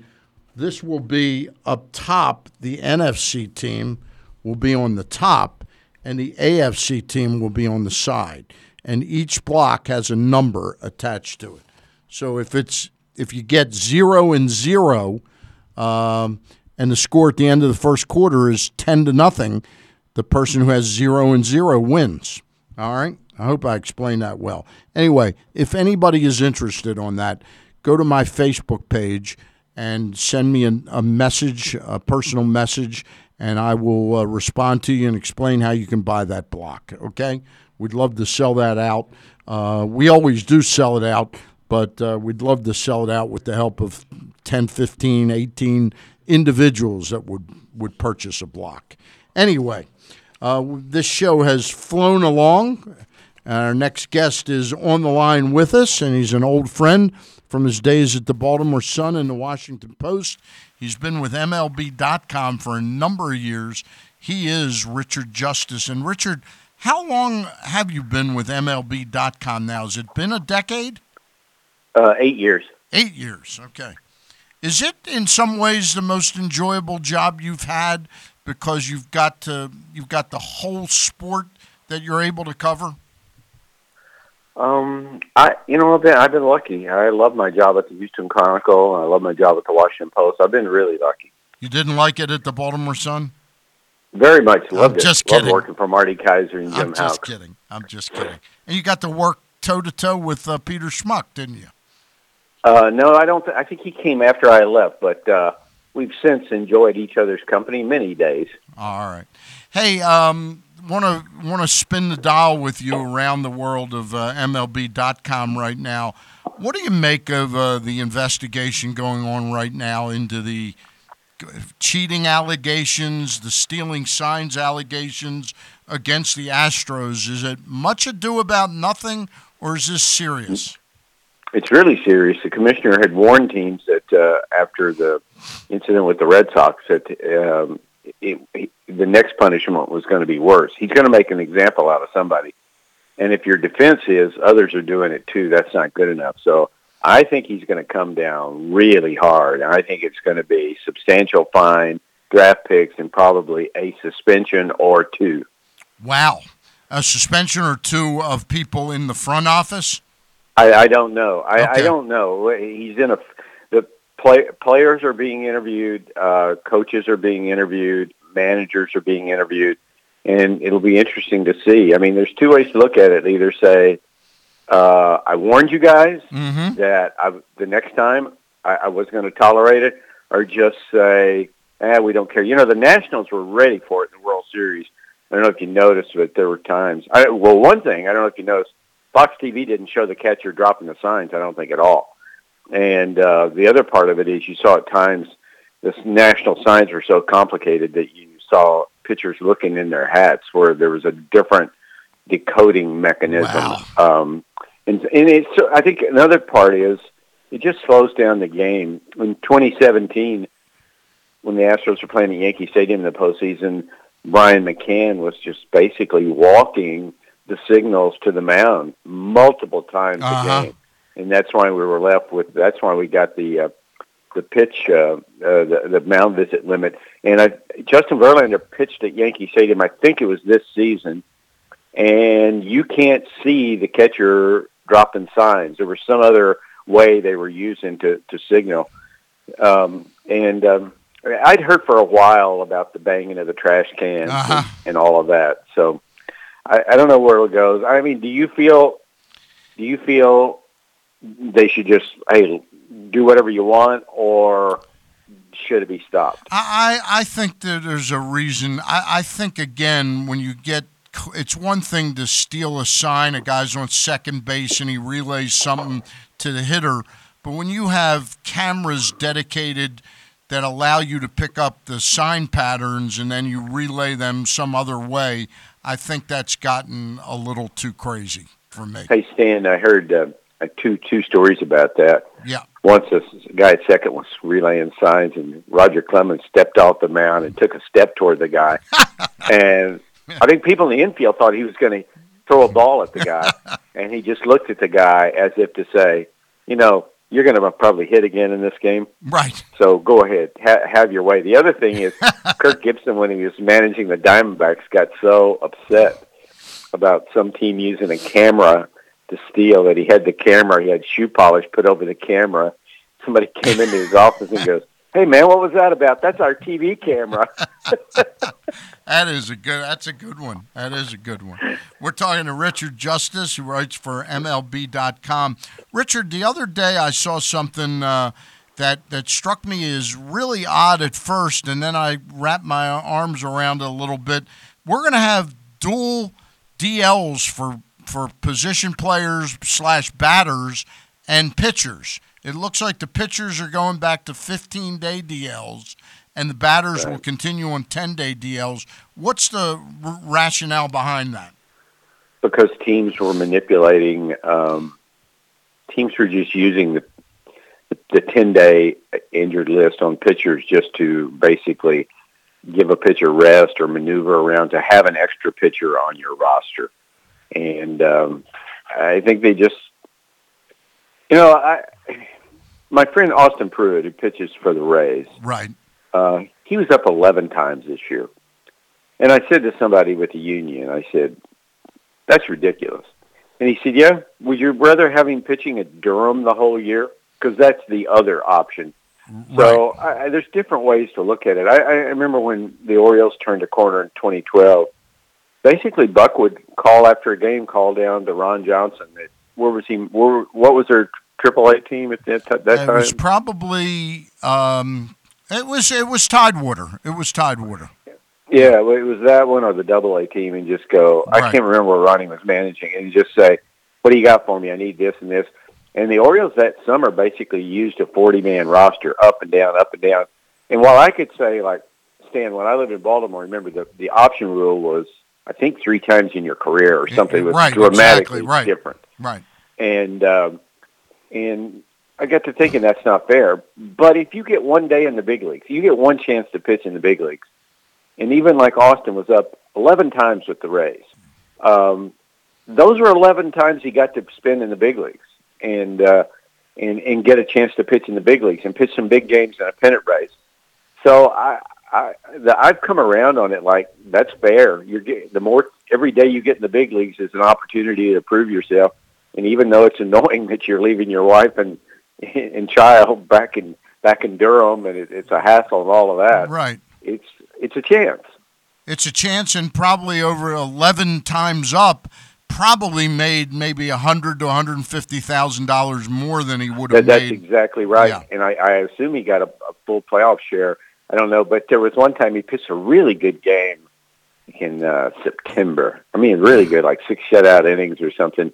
And they told him, manager wants to see you. And he was like, are you kidding me?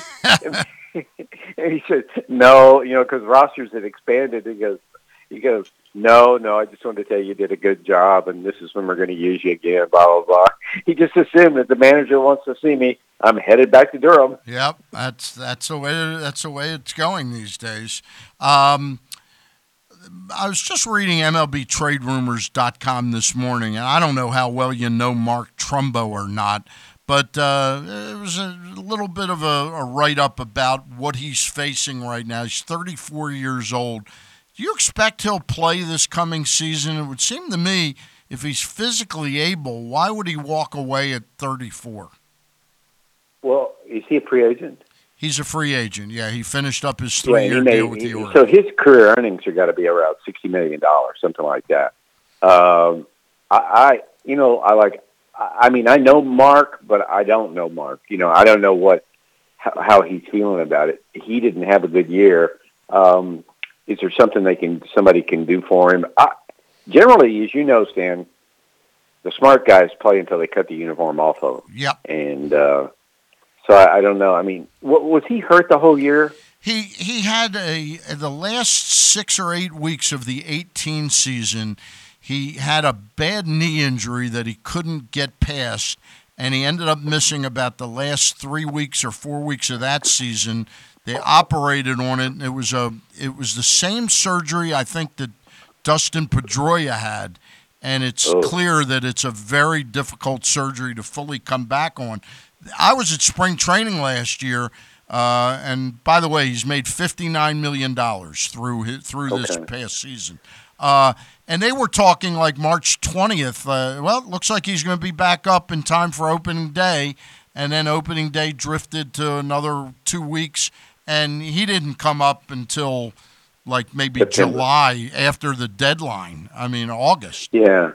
Well, I know here Jose Altuve was ready to go on opening day with a similar surgery, and he played in the playoffs with a broken kneecap, and he came back and then ended up having to go back on the injured list. He went on the injured list with a pulled hamstring, and when the hamstring was healed, his the knee just was not strong enough. And he came back, and after he came back, he had like 350 the rest of the way. I mean, Right. he was great as usual. Yeah, I mean, we're going to see Dustin Pedroia, if the word is from Chaim Bloom, is that he's probably going to try and come back again this year after probably a lot more rehab, and we'll see if he can, is able to maintain physical conditioning enough to play and be ready to play a full season. It's going to be difficult. You know what? for him. I sure appreciate that because I love that guy, and I think he's good for the game. And it was always hard for me to imagine the Red Sox clubhouse without Pedroia and David Ortiz in there. So, like, hey, play as long as you can. Yeah. They'll tell you when your time is up. Like, I've seen it with Hunter Pence. I mean, he signed a minor league contract with the Rangers last year just because, and I think Roger Clemens would always say, the only thing I ever failed at was retirement. It was like, I understand that even on a Thursday afternoon with 8,000 people in Kansas City, it's still the greatest thing I will ever do in my life, and I'm going to do it as long as they let me do it.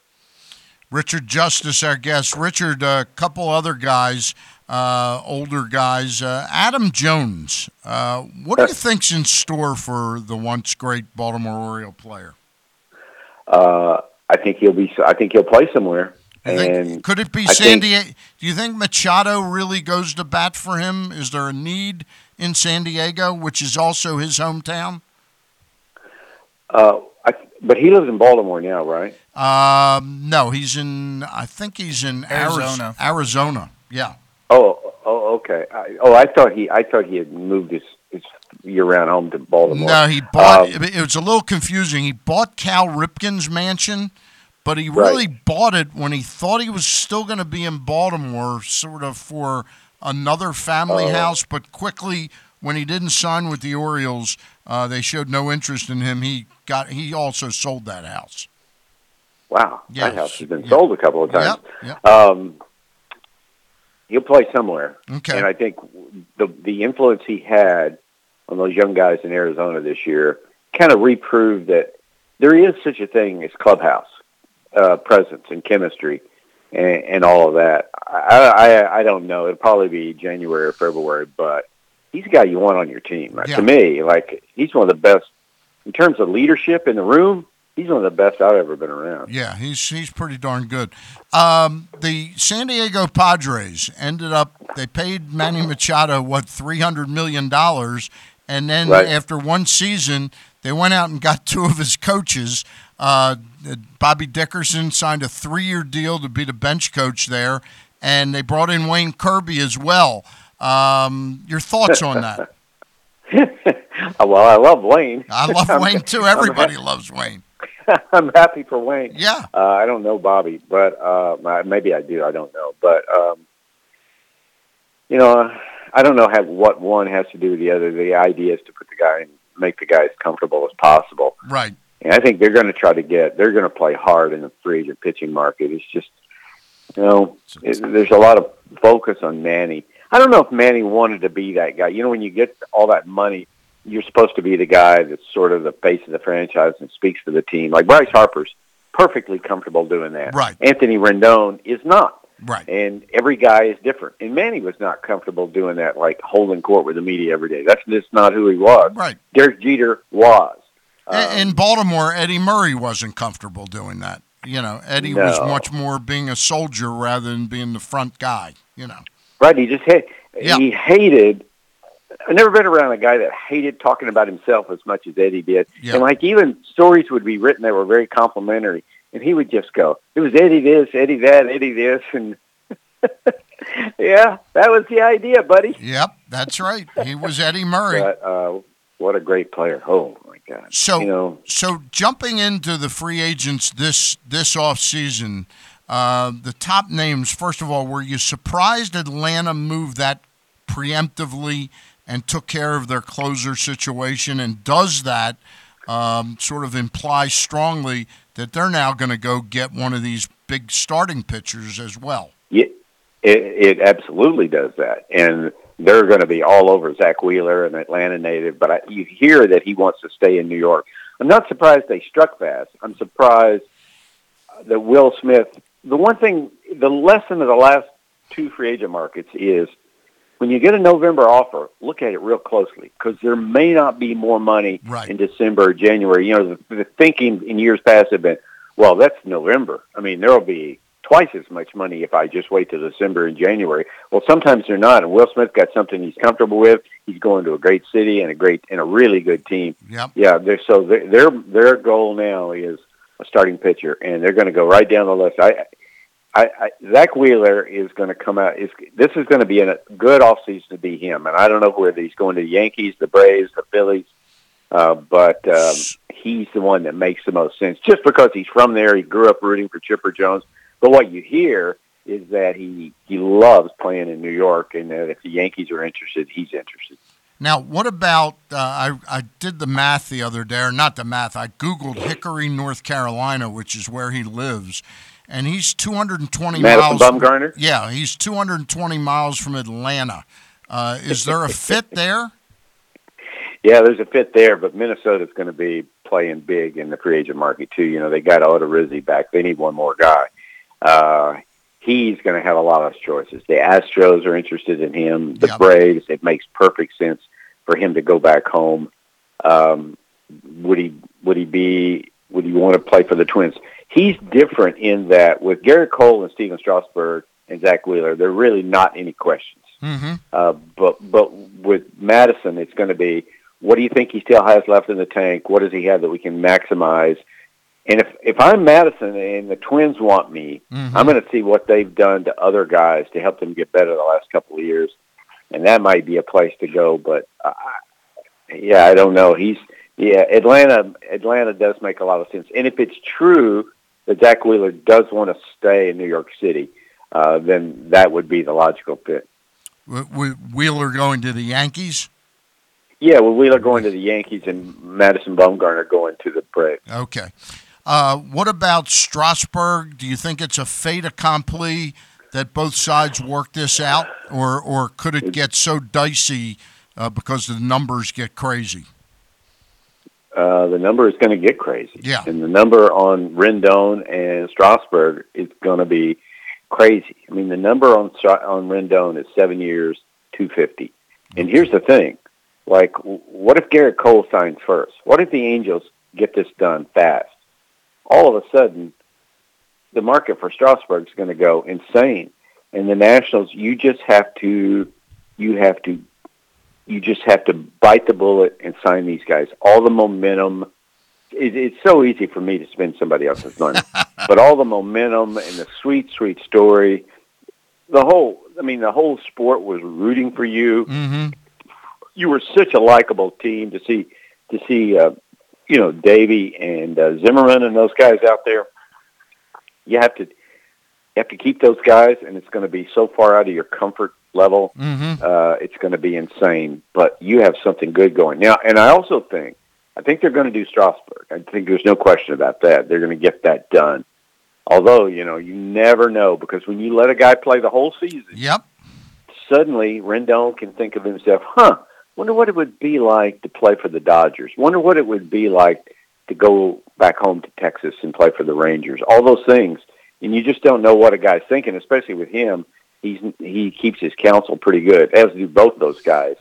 It's risky. If you're a Nationals guy, you're pretty nervous. Mike Rizzo met with Scott Boras this week in Scottsdale, had a long meeting. And I think it's just like we're trying to get down the road. How do we get there?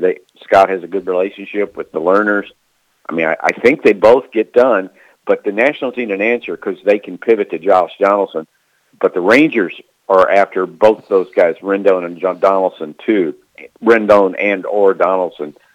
So it's a weird free agent market in that the guys at the top, 4, 5, 6, 7 guys at the top, are really good players. Yeah. And then after that, the beauty is in the eye of the beholder. A player I'm not hearing an awful lot about is the Dodgers pitcher Ryu. Where do you think, and I read the other day on MLB Trade Rumors, he's looking for a 3 or 4 year contract, which seemed to me to fit nicely in the wheelhouse of the Yankees. Is he a guy that could handle New York? Oh, yeah. Yeah, I mean, yeah. I think he might end up with the Padres, but the Giants that would be a great fit too. Yeah, the Padres. Yeah, but he's the National League West has big ballparks, and but you look at what he's done the last 2 years. I think DeGrom has the last 2 seasons. DeGrom has the best ERA, and I think Ryu has the second best ERA. Right. He's really good. And right now, it doesn't look like. It looks like the Dodgers are ready to move on from him. Yep.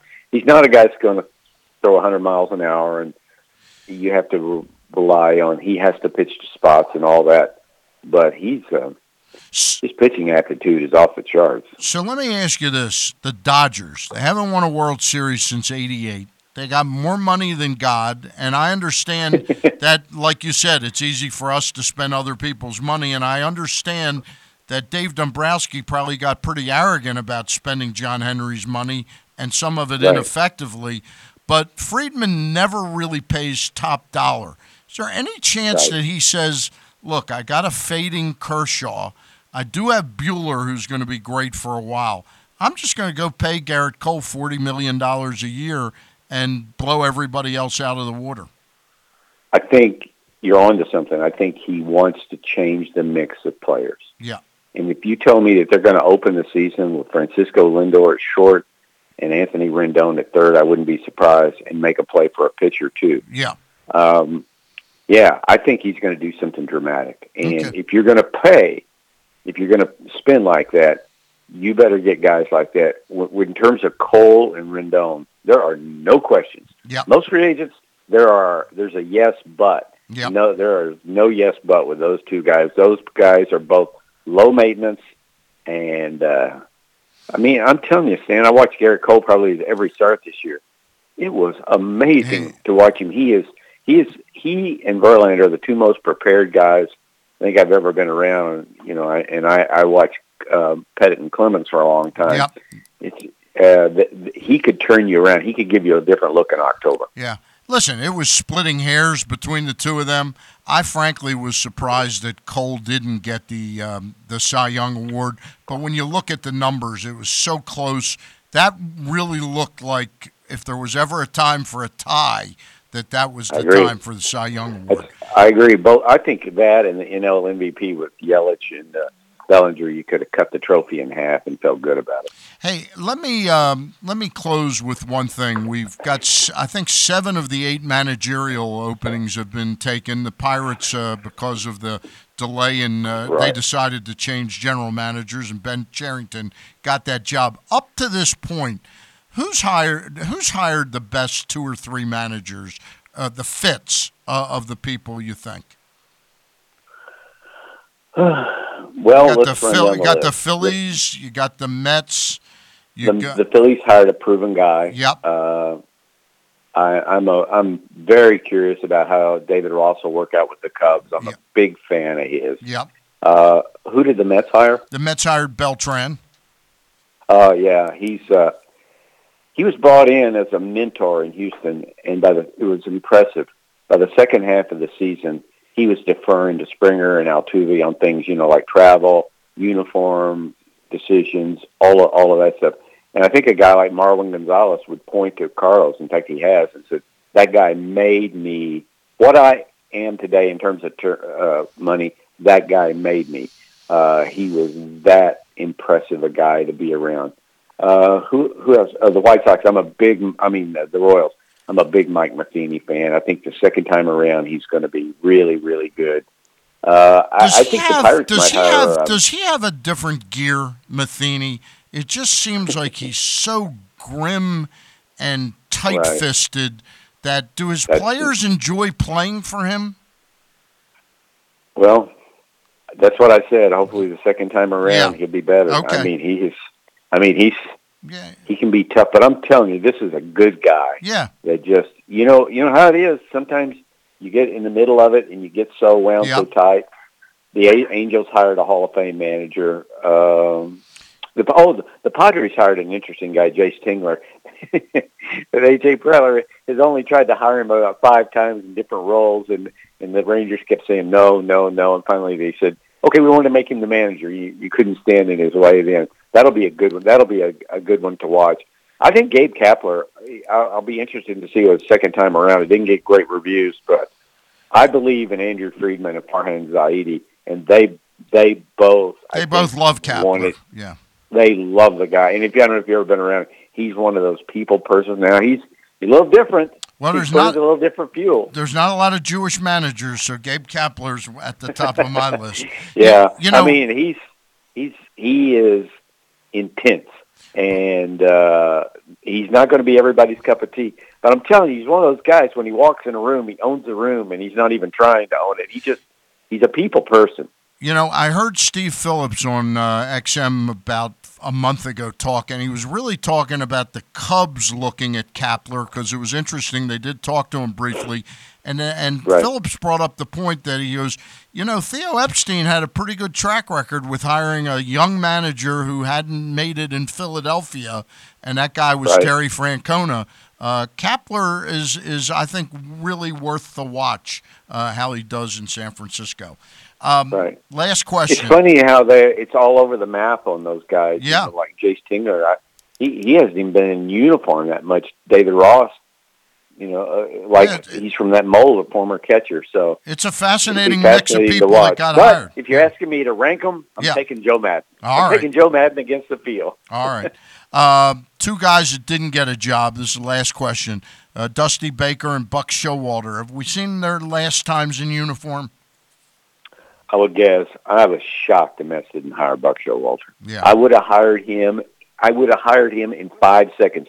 You want to change the culture. You want to change the work ethic, the expectations of the players. Mm-hmm. You have a guy in there that says, no, what was acceptable yesterday is not acceptable today. Now, I know Buck can be a pain. He wants to get involved in everything. He is, to me, one of the great managers I've ever been around, and I would hire him. I wouldn't even have interviewed him. I'd say, just can you meet us in spring training? I mean, I love the guy. All right. He's one of the best. How's that for an endorsement? He's one of the best in-game managers I've ever seen. No question about it. As you are one of the best baseball writers I've ever talked to over our long friendship. Oh, you hush. What's you that? Stop. Oh, well, you are. Stop. You are, and you know that. Thanks very much. Give your wife my best, and we'll talk soon, okay? Okay. All right. RJ, Richard Justice. Appreciate him. I want to talk to you right now about Glen Burnie Transmissions. They're located right in the heart of Glen Burnie for almost 60 years. If you suspect you're having a transmission problem, GBT can save you hundreds of dollars over taking it to car dealers for repair. Make an appointment for a free diagnostic and estimate. Call GBT at 855-728-1841. Their mission is simple: to provide excellent service at a reasonable price. Go to their website at gbtonline.com to check out all their 5-star reviews. Let my friend Mark Schwartzman and his GBT team take the troubles out of transmission troubles. Call them today at 855-728-1841. Got to tell you about the Costas Inn, and you know we're in the midst of a terrific Ravens football season. It's a special season. Well, when it comes to dining out casually and affordably, I know a place that's special every season on the calendar, and that's the Costas Inn at 4100 North Point Boulevard. Not only are they known all over for their great steamed crabs and crab cakes, I got to throw in the crab soup too. They have a couple specials you want to keep in mind. Monday night is crab cake night. Tuesday night is ribs night. Wednesday night is steak night, partnered with half-price bottles of your favorite wines. And Thursday night is lobster night. So check out the Costas Inn this football season, and you may come back whatever the season. That's the Costas Inn, 4100 North Point Boulevard. Phone number to reserve your crabs, 410-477-1975.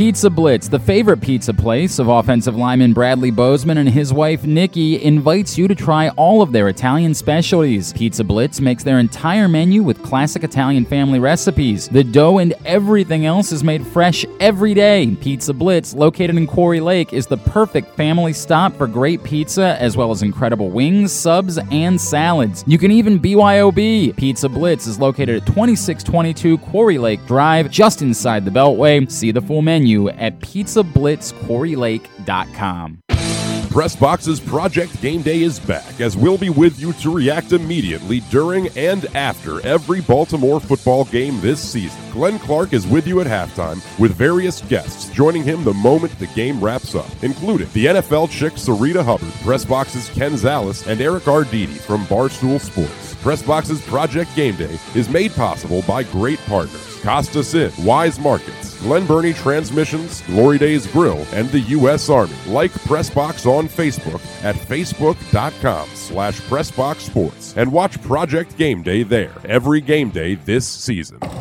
Okay, I'm getting an Italian cold cut with oil and vinegar. Turkey and Swiss with extra mayo for me. And I want a ham and cheese with everything. Before we go to the game, we go to Royal Farms. It's not football without a Royal Farms sub. At Royal Farms, it's all fresh. And delicious. In this town, you don't tailgate with a hoagie. You tailgate with a Royal Farms sub and world-famous chicken. Royal Farms. Real fresh, real fast, real Baltimore. The latest edition of PressBox is available now. On the cover, Greg Swatek dives into the 100th edition of a Baltimore tradition, the annual Turkey Bowl game between Loyola and Calvert Hall. Plus, Bo Smolka profiles Ravens linebacker Josh Bynes, who returned midway through the season after being entirely out of football and immediately helped fortify the Ravens defense. PressBox is available for free at over 500 area locations, including 60 Royal Farm stores. You can also find the entire edition, as well as the best daily coverage of the Orioles, Ravens, and Terps at PressBoxOnline.com. Chick-fil-A Nottingham Square offers a better way to tailgate with football and nuggets. You can now pick up a 30-count Chick-fil-A nugget in a football-shaped container, and if it would be helpful, Chick-fil-A Nottingham Square can half-cook it, leaving you the opportunity to heat it the rest of the way just in time for your party. And now Chick-fil-A Nottingham Square offers their 3-cheese mac and cheese. Cheddar, Parmesan, and Romano combine in this classic side, baked fresh in the restaurant. Download the Chick-fil-A app, place your order, and pile up Chick-fil-A bonus points good for free food. Chick-fil-A Nottingham Square, 5198 Campbell Boulevard. Call Steve if you'd like your party catered by Chick-fil-A, 410-931-0031, Chick-fil-A Nottingham Square. And we are back for a quick goodbye here. Towson playing William and Mary today at William and Mary. Has that game started already? 1 o'clock. 1 o'clock, okay.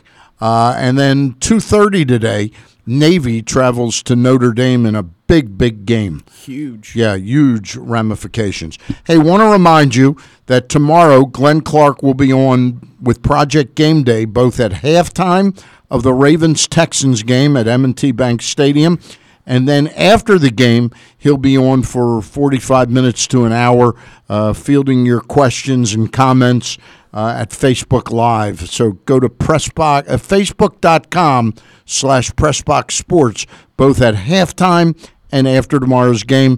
Don't forget, Monday at 12:30, the high school football show. Thursday at 11:30, as part of the Glenn Clark radio show, will be Ken Zales with your fantasy football. A special edition of One-on-One with Stan the Fan. We're going to have the director of Maryland Sports on a Facebook Live this Tuesday at right around 1 o'clock. We'll talk to him for 15 or 20 minutes. Hey, and that's Terry Hazeltine. By the way, we appreciate your tuning in. We appreciate your going to Facebook Live to watch us. If you have and are still watching, please like the show and share the show. I do a good job sometimes talking about it, but today, for some reason, I totally became oblivious to liking it and sharing it myself. I could kick myself, Ryan McGettigan. I wonder if Craig liked it and shared Craig probably didn't bother even going to it. Craig never likes it. But anyway, we appreciate your tuning in. Have a great sports weekend ahead, and we'll catch you with the Glenn Clark Show, 10 o'clock to 12 o'clock Monday through Friday this coming week. We'll be back next Saturday, 10 to 12.